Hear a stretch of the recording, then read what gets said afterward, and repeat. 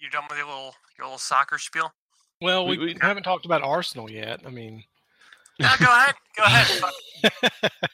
No, we can talk about the Panthers, I guess.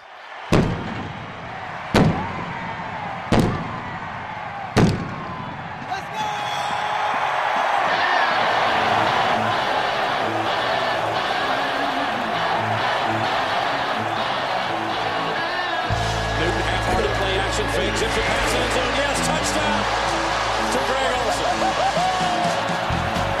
Wilson just got it away. There's Keithley. Touchdown, Carolina. Finally intercepted. Thomas Davis picks it up. Hello, welcome to the Fourth and Short podcast, returning from the 2017 season. This is our first episode for the 2018 season. We're in training camp. We're in the heart of the preseason. Week 1 coming up. So I'm here with Brad and John. Brad, how are you doing tonight? I'm doing well, Brian. Thank you. Like your sarcasm there. John, how are you doing today? Fine. I think calling it the heart of the preseason is a generous term since it hasn't started yet. I mean, preseason kind of envelops, training camp. Well, yeah, we're the heart of training camp. Preseason, yeah. Preseason doesn't start until tomorrow. Preseason games don't start until tomorrow. That's the difference. This is the preseason. I guess the preseason starts in March technically, as soon as the technically the preseason starts the day after the Super Bowl, but that's still the end of the season. That's the off season. March 14th is when the league year begins. That would be the preseason. Exactly. So we're right in the heart of it. Okay, good point. Yeah. You're right, Brian, okay? Thank you. Appreciate that. So yeah, football is on the horizon. We've had some ups and downs here with training camp with the Panthers. A few injuries there. For those listening who aren't aware, Daryl Williams, starting right tackle, injured. Not sure. So Taylor Moton took over for him. Then Ross Cockrell, who was the replacement for Brashad Breeland, ended up getting hurt as well. So some injuries there. And then on top of that, we found out about Amini Silatolu getting some surgery here on Friday. So there's some injury problems, but it's the Panthers. This kind of happens. I'll start with you, John. Any thoughts on the injury report / injuries that have been rolled out to us? Do we know how Ross Cockrell broke his leg? Because was it a bad practice? He got caught up under Torrey Smith somehow. Yeah.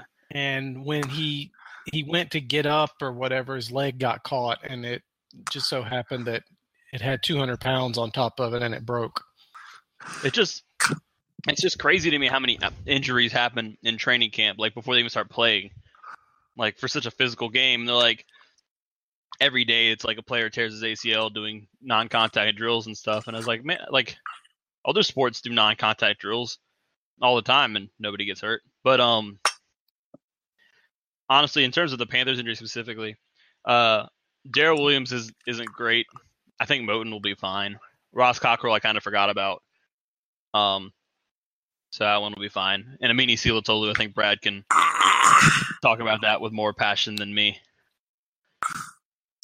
Go ahead, Brad. Tell us about your thoughts on the Amini Silatolu injury.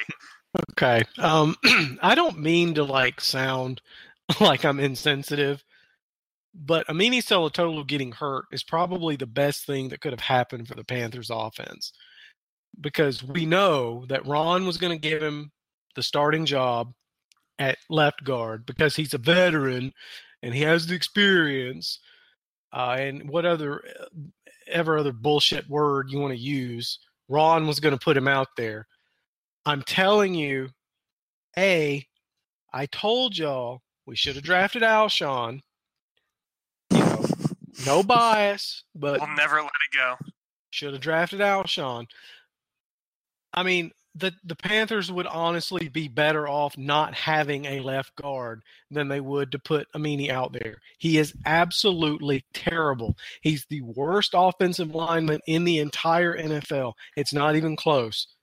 I mean, At least like if you put a tackling dummy or like if you put a nobody there, there's no like body for the other offensive lineman to trip over as the defensive lineman comes with a free run to the quarterback. Yeah, and the defensive lineman's going to look and be like, wait a minute, where's the left guard? And that split second is going to be more time than Amini would give Cam in the pocket. So it actually would be a net positive to not even have anyone there. I don't know that much about Brendan Mann. I'm going to call him Mahon, even though it's pronounced Man, because his name is pronounced wrong. It should be Mahon. I thought it was Mahone. Yeah, or Mahone, but it's Man, and that's not right. What are those extra letters doing there? Yeah, don't unnecessary vowels. We don't need that. But I don't know anything about him. I just know he's a UDFA.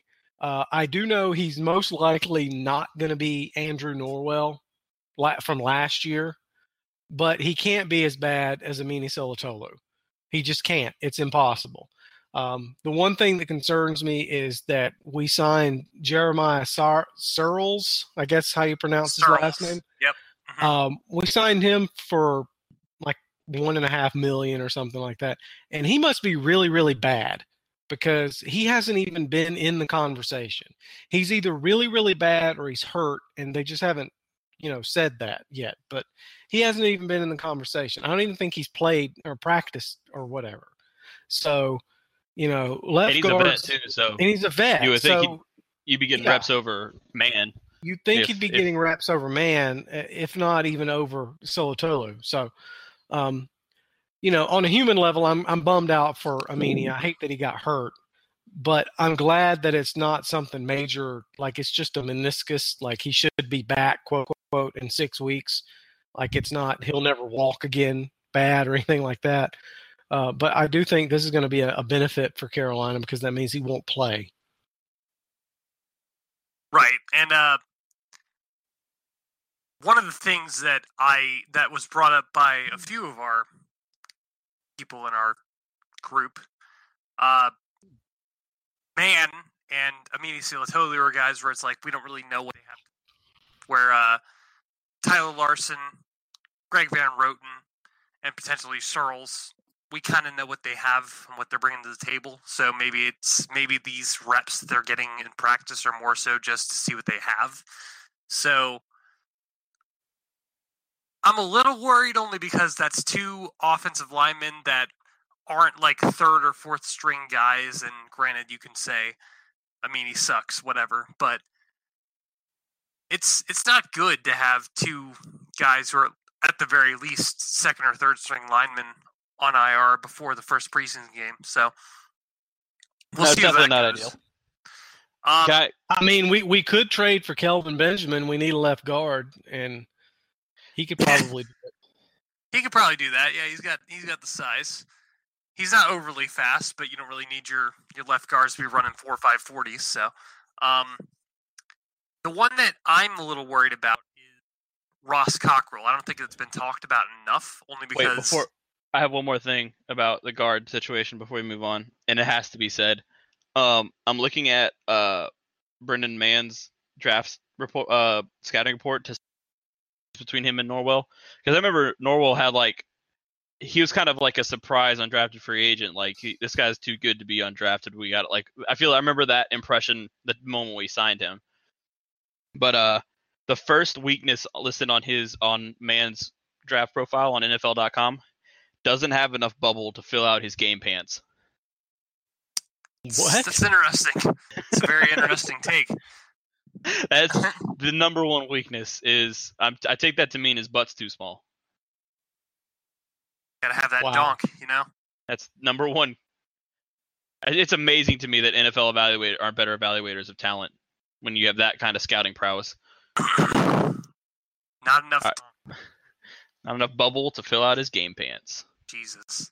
I didn't know Sir Mix-a-Lot was an NFL talent evaluator, but that's cool. So Ross Cockrell was the plan B, I guess, for Rashad Breeland.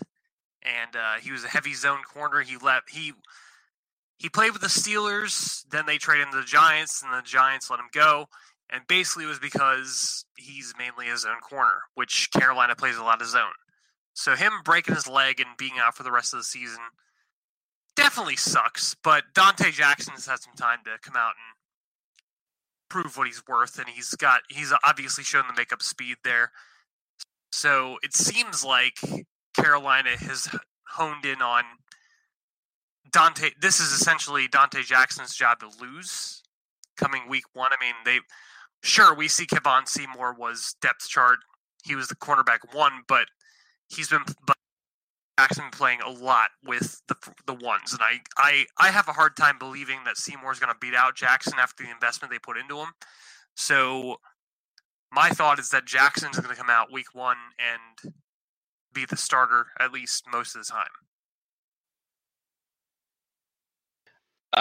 I wouldn't be surprised. I mean, the coaching staff seems impressed with Jackson, at least with his moxie, even if and the fact that he's so fast, I think should at least give him some sort of the more margin for error than Josh Norman had, for example, early on in his career, where he didn't quite have the technique and the seasoning yet to be good. Jackson can make up for that, or make up for that more with his speed, like Josh Norman couldn't. So I think I think he'll be all right if we have to slot him in number 2. Like I said, the speed certainly helps.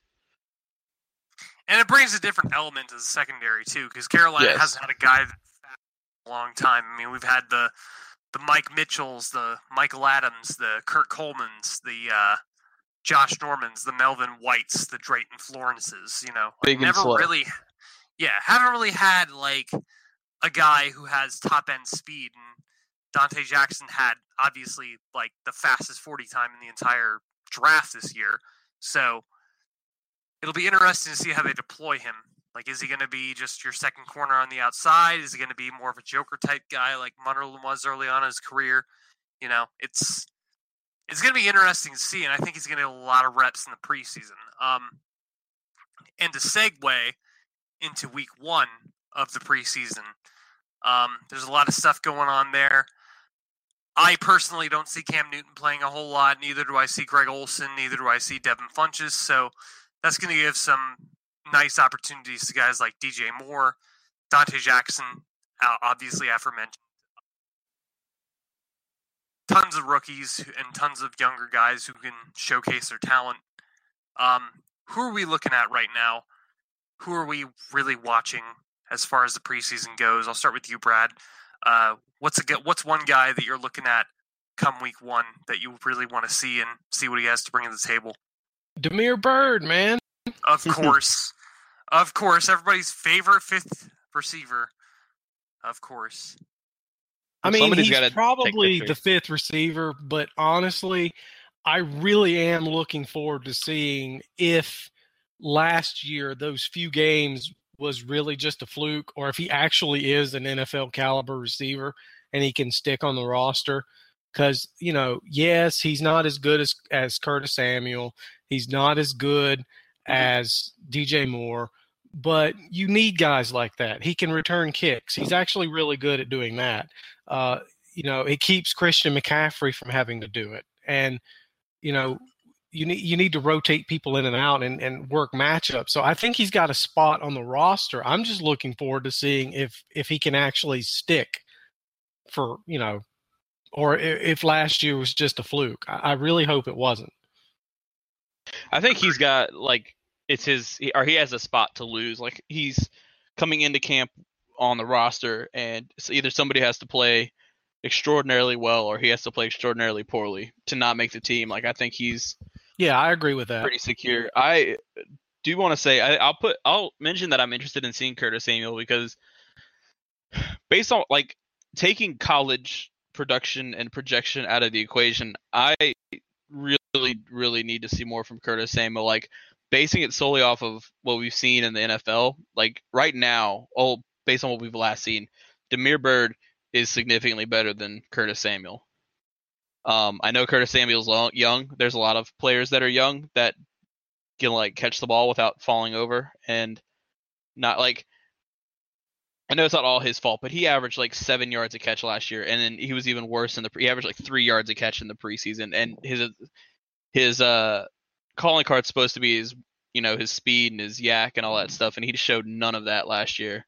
So I want to see him actually look like a good football player, because I am concerned that he's not shown to be NFL material yet. And that's a good point, John. And I think that if that's going to happen, this is the year for it to happen, because the Panthers have, DJ Moore, who's known for his ability to run after the catch. Torrey Smith is obviously a deep threat. Christian McCaffrey will still factor into the receiving game.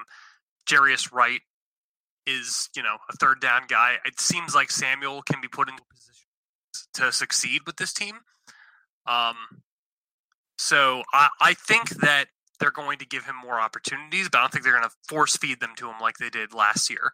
But my guy that I'm watching is Ian Thomas, 4th round pick, end, because Greg Olsen is probably going to play about as much as Cam Newton in the preseason, because we know what Greg Olsen brings to the table. So Chris Manhertz is out, obviously, too. So that makes Ian Thomas the next guy up. And I think he's going to get reps with the number 1s, the number 2s, maybe even the number 3s. So I think we'll get a lot of opportunities to see what he's got to bring to the table. And Billy was big on that. Billy Marshall was big on his on the drafting that guy. He was a good run blocker. He's been doing well in camp so far from what we've heard. I think he's going to get a lot of attempts at showing what he can do as a receiver in the preseason, and I'm very, very interested in what he's got there, because this is the time for him to prove himself and show that he can be the tight end too. Ian Thomas reminds me of not to compare him as a caliber player, but watching his highlights, he reminds me of Rob Gronkowski when he has the ball in his hands, where he's just the football looks like he's carrying a softball, and everybody that's trying to tackle him just looks like a child. So yes, I am excited to see him play too. He's very smooth for his size. Yeah, definitely. But, he's an athlete for sure, and that's why he got drafted at that point, because his college production wasn't that great, but he had 14 catches in college or something like that. 28 catches. Yeah, but to be fair, he went to Indiana. Nah. Known quarterback passing game hotbed. Exactly. Yep. I think we're gonna see the starters for one series tomorrow night. My guess would be if maybe 2. Starting offense, Cam will be out there for one season, for one series. Maybe Greg Olsen out there for one series, and then we'll see Garrett Gilbert take over with DJ Moore and Curtis Samuel and Ian Thomas, and probably I imagine Cameron Artis-Payne's going to get a lot of reps too. On defense, I could probably see James Bradbury. I'll probably play one series. I imagine Searcy and Adams will play one series. So I think we'll get a pretty good look at the rookies, especially on defense with Dante Jackson and Rashawn Golden. So yeah, it'll be a good case study to see where the rookies are at so far and what they have to bring to the table. So yeah, my guess is they'll play the offense will play the defense. I can't imagine play more than 1 or 2 series regardless, just because it's if they force a 3 and out, it's all right, you guys played well, no need to push it. And if they play poorly, it's all right, you've done enough plays, we don't need you out there for anymore. The offense, if they go 3 and out on their first drive, I would imagine they come out for a second drive just to get some more reps. But yeah, if they shoot together 1 or 2 first downs, I think that'll probably be it. Yeah, Cam's going to probably get about 12 snaps. Yeah, at most. Unless they have a 15 to 20 play drive or something. Yeah. But he's not going to play much. Yeah, I think Cameron Artis-Payne's going to get a lot of reps too, because I can't imagine McCaffrey or C.J. Anderson are going to get many carries. No, it's going to be Cameron Artis-Payne and Elijah Hood are going to get, and Kenjon Barner are going to get the majority of carries. That'll be fun. C.J. Anderson and Christian McCaffrey might not even play at all. It doesn't make sense to play C.J. Anderson. It depends on the weather too, because it is Buffalo, New York. It's I was going to say there's forecast for some possibility of rain and thunderstorms on Thursday. So I think it depends on that as to who we see and when we see them. Yeah, I don't think we'll see C.J. Anderson at all, to be honest, because there's enough game tape out there on him where it's he doesn't need the preseason. Like maybe Christian McCaffrey for like the first series or two, but I mean, it just doesn't make sense to put those guys out there. Like, we have a C.J. Anderson, and obviously Christian McCaffrey's going to be a big factor. Yeah, not at running back where the potential for injury is so high. Like, there's no point in risking that in the preseason. Yeah, I could see DJ Moore being out there a bit just because, he needs those reps. Yeah. I can't imagine Jarius Wright and Torrey Smith will play a whole lot either because we know what we have with them, or at least the coaches should. So it should be a good showcase for the young offensive talent, I think. We haven't heard much about Jarius Wright in the preseason, have we? Because coming in, he would have been my top pick for training camp MVP, like Russell Shepard was last year. It seems like every year we bring in a veteran wide receiver, and like that was like kind of, put on the back burner in the previous stop, kind of got like buried on the depth chart, and then they come here and it's like, oh, they've got a great rapport with Cam Newton. He's picking up the offense like it's nothing, and then they end up, and then like Russell Shepard last year, they ended up being nothing. I thought that was going to be Jarius Wright this year. For what it's worth with Jarius Wright, number one, right after the whole Kelvin Benjamin thing, Cam hit him quite a bit in training camp in those practices, but he's a little bit more of a refined talent than Russell Shepard was. He was considered a third down specialist in Minnesota, so I think he's like the replacement for Jericho Cotchery that the Panthers have been looking for. So is he going to drop a pass in the Super Bowl? I mean, we have to get to the Super Bowl first, but yeah, I think he's a little more refined than Russell was, simply because Russell Shepard was just a guy where he was the third receiver on a team where Jameis Winston was throwing to him every now and again, where like in Minnesota, he was there for a while and he worked with Norv Turner in that offense and was pretty solid despite having like Christian Ponder throwing to him. And I don't think Case Keenum threw into him all this much this past year, but Teddy Bridgewater, who didn't do much either. So I think Wright will be a better receiver than Russell Shepard, but I think those concerns are definitely not unfounded. We need to talk about the Kelvin Benjamin thing since you brought him up.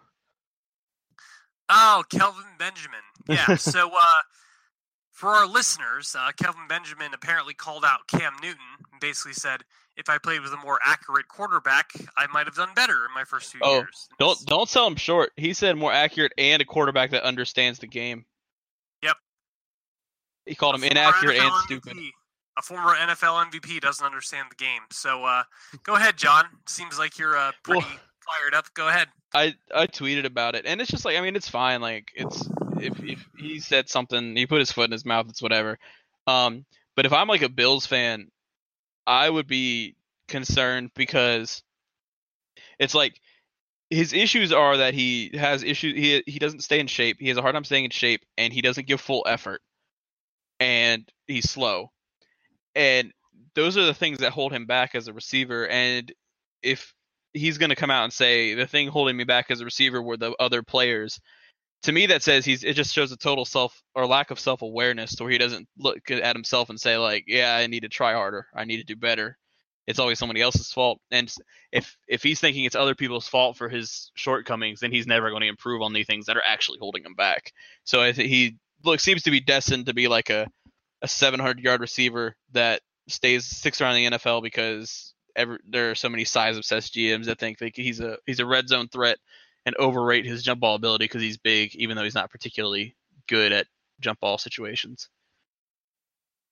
Yeah, he's about 50-50 with that. He drops a lot of balls, for sure. Drops a lot. It's like he's assumed to be a jump ball target because he's big, but like he plays like he's like 5'10" because he times his jump so poorly and he doesn't jump that well, and he's just soft. Not to mention all the times he drops passes like straight in his chest. Brad, any thoughts on the whole Kelvin Benjamin thing? Oh boy. I would have understood his comments if he would have went to the Packers, the Patriots, hell, even the Lions. That's a good point. If he would have went to Aaron Rodgers, Tom Brady, Matt Stafford, I don't know, Derek Carr, any of these guys that are decent quarterbacks. That would have been fine. Whatever. Talk shit about Cam Newton if you want. It's not true, but if you go to a situation where you have a good quarterback that everybody knows is a good quarterback, whatever. Cam can only do so much. He can only put it in your hands. He can only hit you in the numbers. He can only overcome your inability to run routes, your inability to get separation, your inability to not quit. Cam can't overcome all that.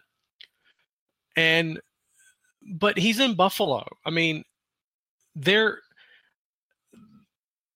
Josh Allen and Nathan Peterman are competing for their starting quarterback job. AJ McCarron.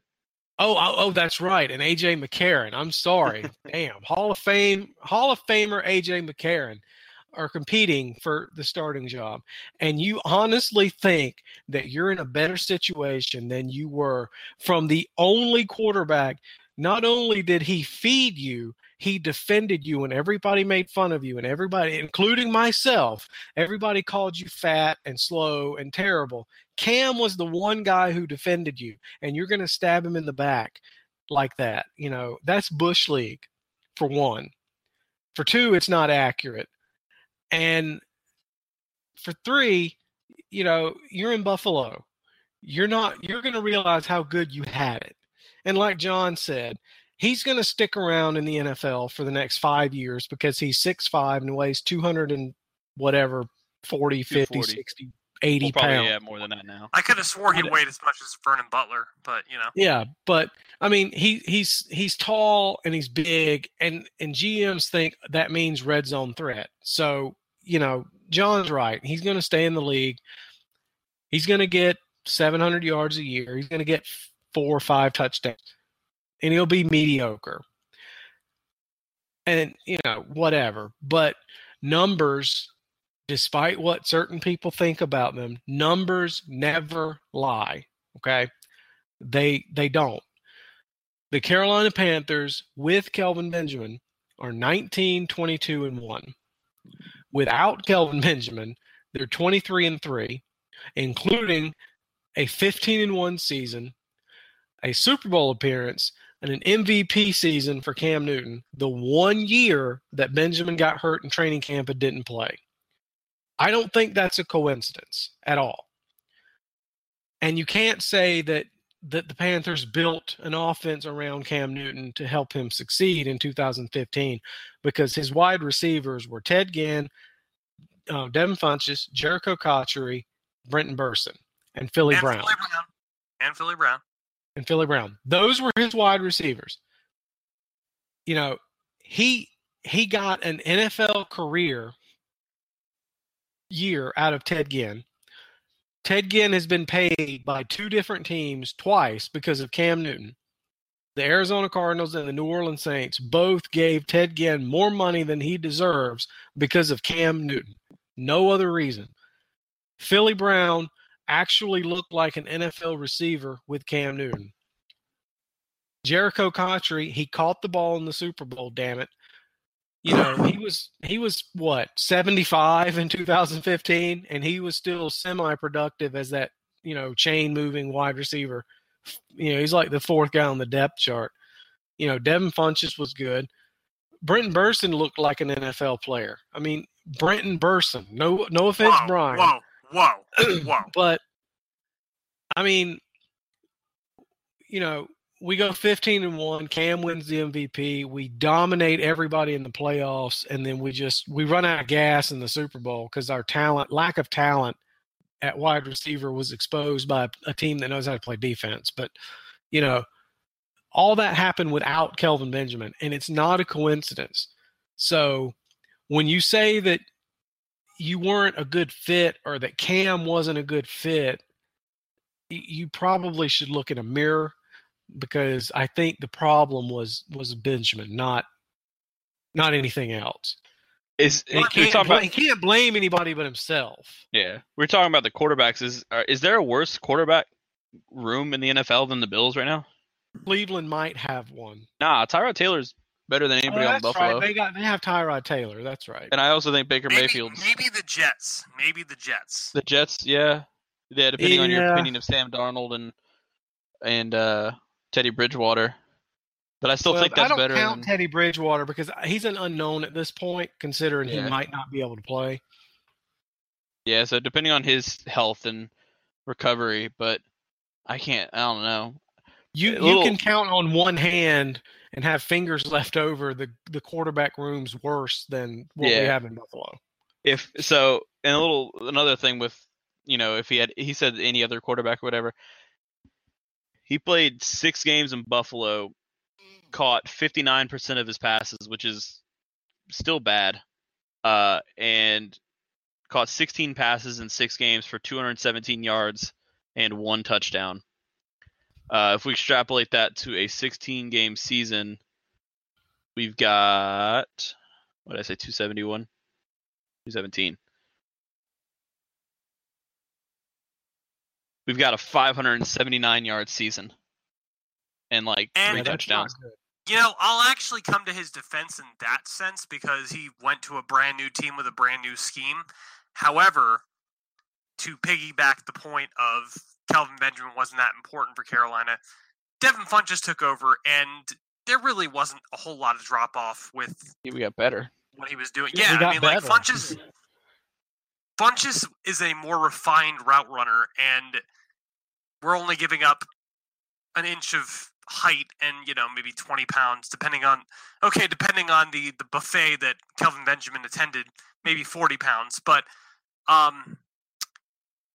they're not giving up a whole lot with Funchess. I understand where the mindset came from of we need to get more speed on the field, because having Funchess and Benjamin on the field was kind of redundant because neither one of them is overly fast. So some of us said that when they drafted both of them. Dave, I will say, as much as Dave Gettleman's been revered, and I don't know if it's starting to fade a little bit because of some of the decisions he's made in New York and the hindsight we're granted now, but his size obsession definitely hamstrung the team. Absolutely. Being big and slow doesn't win in 2018, and that's what we were, and that's the direction we were rapidly heading towards. We talked about that earlier with the secondary, and then with the receivers, we're talking about with Funchess and Benjamin. Marty Herney, regardless of what you think of him, has definitely put an emphasis on getting speed on the field, and I think we'll be better for it. Well, I mean, even last year, once the Panthers let Kelvin Benjamin go, they were getting Damiere Byrd and Curtis Samuel on the field more, which, Curtis Samuel, second-round pick, makes sense. But even after he got hurt, they were getting Damiere Byrd and Kalen Clay. And Kalen Clay is not a world beater. He didn't even make Buffalo's roster after they traded for him. The fact that they just had that speed element on the field made their offense more effective. Just the fact that those guys could run down the field 20 yards and be fast made the offense more effective. The fact that a player could get 20 yards down the field in less than the time it took for Cam to get sacked was enough, opened up stuff for the rest of the offense. Exactly. And so Gettleman's mindset of the Twin Towers definitely, in hindsight didn't make a whole lot of sense. But looking at the roster now, I mean, so I said this in a couple of interviews I've done and podcasts I've done with other people, but this team is remarkably similar as far as offense goes to the 2015 group. And maybe that's the overly optimistic take for me, but DJ Moore, super fast, very good with the ball in his hands. Curtis Samuel, super fast, very good with the ball in his hands. Obviously, he's got even Jarius Wright, even if he's Jericho Cotchery at the end of his career, you have that third down option. It's strikingly similar, this team, because I'd say on paper the offense is better, roster construction wise, than it was in 2015. Exactly. They have a lot of speed, and they don't really have a consensus number one guy, which for some reason with Cam Newton, whenever he's had that guy who's hey, give me the ball, the entire, season, he doesn't do well, but all of a sudden when he doesn't have that guy, he does super well. Like 2013 is a good example. Steve Smith had 796 yards receiving or something like that. And even when he was hurt, he was hitting Ted Ginn and Brandon LaFell for touchdowns, and the offense was doing really good. And then 2015, Philly Brown, Ted Ginn, Devin Funchess in his rookie year, Jericho Cotchery, he was spreading the ball around a lot.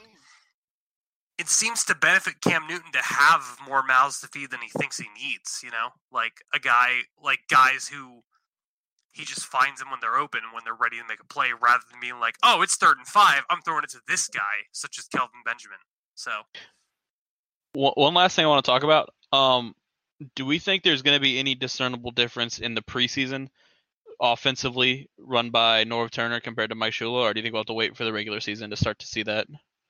Absolutely wait till the regular season for that. Are you guys ready for people to freak out if our offense is a little stagnant in the first couple games of the preseason? I cannot wait. I mean, we're going to run as vanilla of an offense as we possibly can on Thursday. Well, tomorrow. We're not going to pull out the playbook in preseason week 1. It's just not going to happen. Yeah, I'm very excited to see the offense under Norv Turner, because I'm hopeful that'll be reminiscent of the Rob Chudzinski offenses that we had. It will be. Yeah, and as much as people want to blame Rob Chudzinski for our defense being terrible, it wasn't Rob Chudzinski's fault. We just had Sione Fua and Terrell McClain playing defensive tackle. That was why our defense was bad, not Rob Chudzinski's play calling. But if we can get back to that, along with, like we talked about, the skill, talent we have in the skill positions, I really think the offense will be tough to stop, and I'm excited for it. I wish, I don't know, it's a long way to wait for the regular season to see what it is. Like, I would like them ready to see it right away. And here's the thing, Norv Turner would be a freaking moron to not take the concepts that Rob Chudzinski was using. Because number one, the concepts that Rob Chudzinski was using came directly from Norv Turner's playbook. Yes. They were not new things. They were just things that he from Rob Chudzinski and brought them to Carolina. And the only thing that Rob Chudzinski did that was anything different was he tried in his second season to make the read option a base offense, which is obviously not ideal when your quarterback is running those plays and gets hit all the time. So to me, it doesn't seem like it's rocket science for Norv Turner to take what Rob Chudzinski did and what made Cam Newton good and just bring that back in. I think that's lost in the offseason narratives, and I think that it's not really going to be all that difficult for Norv Turner to be like, hey, Cam's really good at throwing the ball down the field. Let's just do that. Like, I think the biggest hindrance they're going to have is not as much Norv Turner as much as going to be how's the offensive line going to do to protect Cam Newton throwing the ball down the field. Yeah, Chud's biggest problem was he tried to outsmart himself. Like, he got I'm the smartest guy in the room syndrome. And I don't think Norv has to worry about that because, I mean, Norv's like 90 years old. He's been around forever. He doesn't have to prove anything to anybody. So I think you're exactly right. He's not trying to be a head coach, which is what Rob was trying to do. Like, Rob Chudzinski was trying to show, like, okay, here's these concepts that I have from coaches I used to have, that I used to work with, but I also am incorporating my own touch onto it, where, like, Norv Turner doesn't have to do that. Norv is probably going to try to even do less work next year. Like, he's going to get like an assistant to take over because he wants to do as little of work as possible. And the other thing too is, like, Norv isn't shying away from having Cam run the ball, but he's not building the offense around Cam Newton's read option ability either. He's focusing on the downfield passing game and focusing in on completion percentage and high effective passer rating. Like, well, if he's focusing on completion percentage, we're screwed. I don't think he's focusing on, like, the statistic itself as much as the high percentage throws that can come from it. Because, I mean, Carolina has obviously McCaffrey, Samuel, Moore, Smith, all guys where you throw the ball to them in the open field, they can run and they can make a play. That's what I think he's focusing on. That's what it sounds like, is he's trying to get Cam Newton to throw the ball to those guys and let them make a play rather than Cam being the one to make the play to get the first down. And theoretically, that makes a lot of sense. Theoretically, though, because this is Panthers, and theoretically, that's not always how it worked out. Well, Thursday Night Football, we get the Kelvin Benjamin revenge game, preseason week 1. Shows he's not fat and he's not slow, as we've been coming at him quite a bit for on CSR. But we will be breaking down the first preseason game next week, and hopefully it's a good game, and hopefully somebody's not abused by Kelvin Benjamin, because that would be fun to cover as, a Panthers writer. So, but from all of us here on the CSR podcast, Fourth and Short, thank you for joining us, and come join. It's going to be a long, fun ride. Have a good night. Keeps the football, takes off to the end zone for the touchdown. He takes the handoff, and he scores. Avoided the Dolphins behind the line of scrimmage and took it in for the first touchdown of the night. Newton keeps, lowers his shoulder and takes it in for the touchdown. On second and goal, shuttle pass, McCaffrey, touchdown. And off dive for Jonathan Stewart, and he's in for a touchdown. That's intercepted by Keaton. He has more of those than any linebacker in the league over the last 5 years.